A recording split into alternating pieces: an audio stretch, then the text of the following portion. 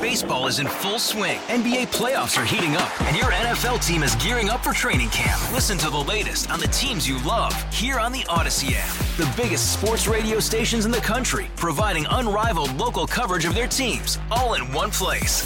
Exclusive interviews with players, coaches, and team executives, streaming live and always available on demand. Stay in the know with your favorite teams right here on the Odyssey app. We have no answers as to what to do about these homeless encampments here in the Twin Cities. It's been an ongoing issue in Minneapolis and in St. Paul for years. Not long ago, when I was doing volunteer work for People Serving People, a homeless shelter in downtown Minneapolis, our challenge was convincing people that homelessness was a problem in Minnesota because we didn't have a very visible homeless population. That has changed post-COVID. And in fact, it has ravaged some of our neighborhoods. I have empathy for the people who are in these encampments. It is a complicated problem. There are all sorts of issues, from mental health to addiction to poverty. And then the safety issues, right? If you live near one of these encampments, if you live in the encampment, last night a fire, or yesterday a fire, wipes out what they call Camp Nino Kasi, and everyone evacuated.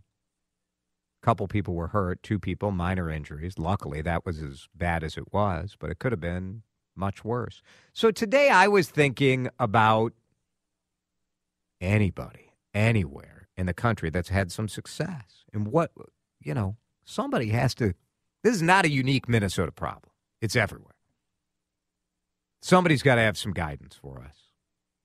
And I found the story of Reno, Nevada, where Reno was concerned it was going to become another San Francisco as far as homeless and the unhoused all over the streets.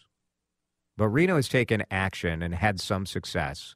Alexis Hill is the Washoe County Commission chair, and she joins us on the John Schuster Coldwell Banker Hotline. Alexis, I'm so glad you joined us, and I'm so interested to hear what you guys have found and kind of what made you take really aggressive action in Reno.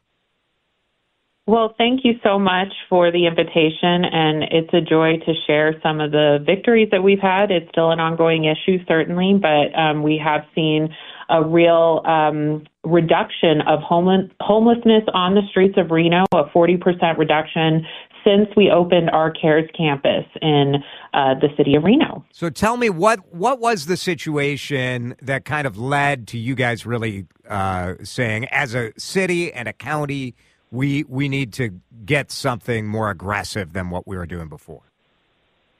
Well, I think you hit the nail on the head. It was COVID. I think it really made our community wake up to the issue. We always had a homelessness issue in Reno, certainly, but it was not as visible as it was in COVID. Reno is a very desirable place to come and live now because we have a great outdoor and beautiful outdoors, and the cost of living is relatively low, and so that made rents go very, very high. So our homelessness population more than doubled, and so we saw that, the evidence on the streets, and we saw that we had to work together as a region. And what we did was, for the first time, work together to solve homelessness by using federal resources, that CARES money and the ARPA money, and invested it in one big campus for folks who are homeless. And we have seen dramatic results. What were some of the challenges? Because here in Minnesota, part of the challenge that we have is that the city of Minneapolis looks at it and says, look, the homeless population, it's not just Minneapolis people. It's people from all over the region. So we as a city, we can't carry this burden alone. Did you face some of that as well? Oh, certainly. And I think the city of Reno actually was trying to do everything that they could to support the homelessness issue in downtown Reno. And the county was supporting a women's shelter, and the city of Sparks had its own program as well. So everyone's doing their own silo. Everyone's doing their own thing.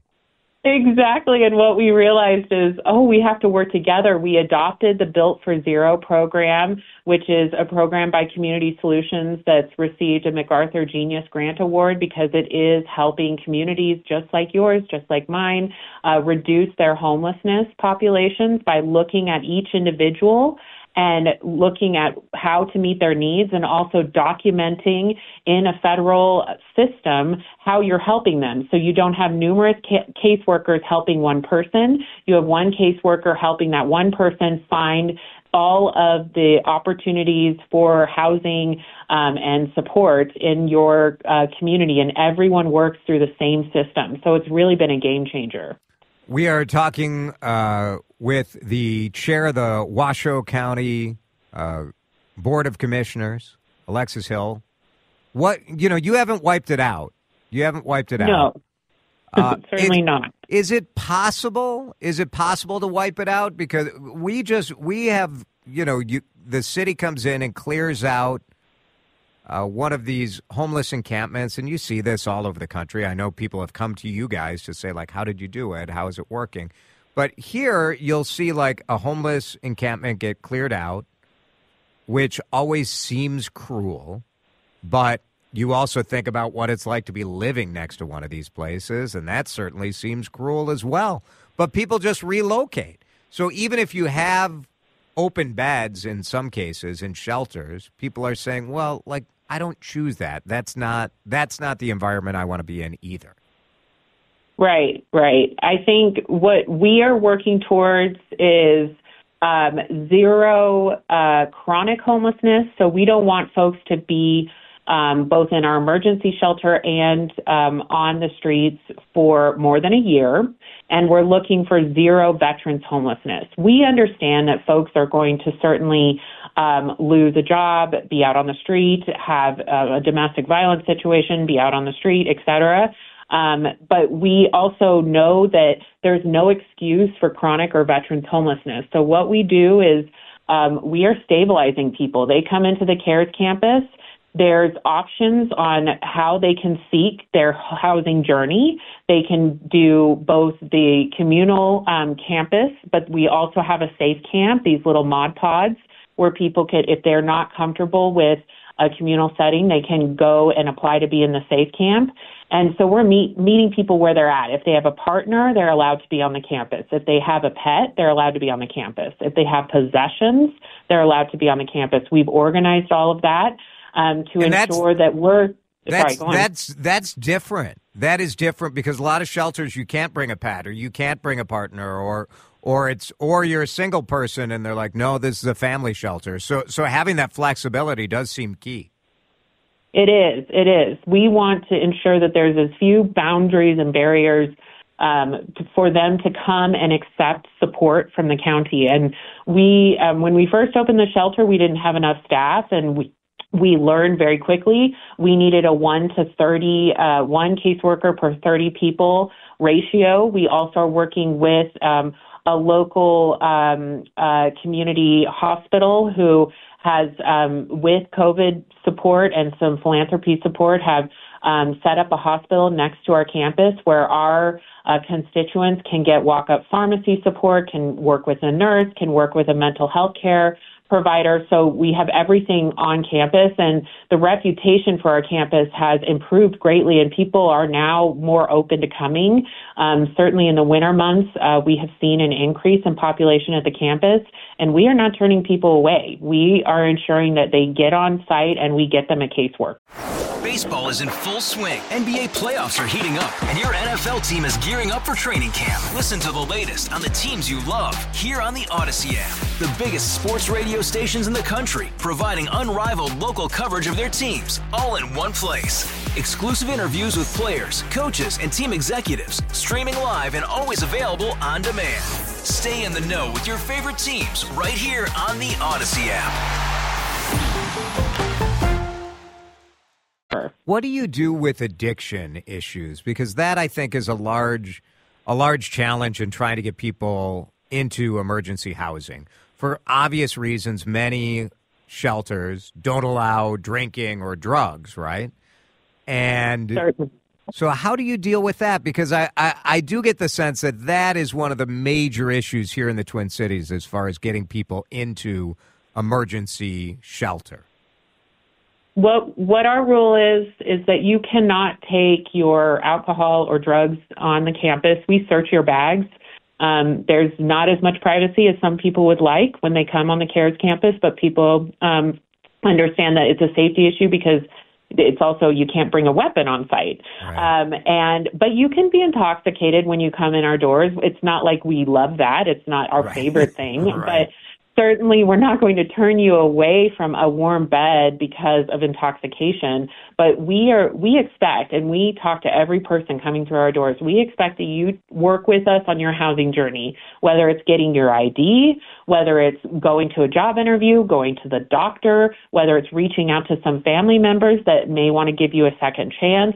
We are asking you to start those steps of going on that journey. And a lot of people are bought into that program because you get rewards through our system. You get your own cubby, which is like a little spot for you to have your bed and your belongings that's not in a communal area if you are further along on your housing journey or if you have a job. So we are doing an incentive-based program, and it is working. We have housed over 600 people in permanent housing with very low recidivism rates that actually have been decreasing. The next step is tenancy support to ensure people are supported once they're in housing, which we're working on. But we are feeling like the system's working. It's just we've got to continue to support it. Alexis Hill is with us from Washoe County near Reno, Nevada. What advice would you give, the people here in Minnesota who are, just it's sort of that last mile of this. Many of the people who the real challenge, they don't want to go to the emergency housing. Obviously, you have, a long-term approach where there needs to be more affordable housing, more support for addiction, mental health. All of that is still in play. But the immediate problem is that it's just not safe to have people living out on the street and living in these encampments. Certainly. I mean, I will tell you that the city of Reno and the city of Sparks, who are within Washoe County, have adopted ordinances that make it illegal to camp or to be near a body of water for a certain, or a river for a certain amount of time, or in a vehicle. The county is considering those ordinances, but we also don't want to criminalize being homelessness because we run the jail, and we don't want the jail to be overrun with folks who just need a house. So we're trying to balance that approach. But I think the key is understanding, okay, we have so many resources in our community, and I'm sure y'all have amazing resources as well. How do we work together and coordinate the resources? We found we had 300 beds that were not being used because they had barriers to them. You had to be sober, or you had to be a veteran, or you had, like you were saying, you had to be a family, or you had to be single, or whatever the case may be. And we are working with those organizations, those nonprofits, to say, okay, what barriers make sense for you and your organization, and what makes sense for the county, and how can we work with you to get people in these open beds? So it's just a lot of talking to people in coordination. And the more I work in local government, the more I see that that's the solution to getting things done. Really good information, Alexis, a little inspiration to think about. So thanks for being with us. Alexis Hill from Washoe County, Nevada. 5:50, back in a minute here on CCO. Hey, Rob Bradford here. I have set out on a mission with my good friends at FanDuel to prove what I have known for some time. Baseball isn't boring. Now I have a daily podcast to prove it with some of the most notable people in the baseball world, screaming baseball isn't boring from the mountaintops, or at least agreeing to come on our show. Players, managers, GMs, and yes, even the commissioner of baseball, Rob Manfred. It has been a constant wave of baseball's most powerful voices. So join the revolution. Subscribe and soak in Baseball Isn't Boring. Listen on your Odyssey app or wherever you get your podcasts. You'll be glad you did.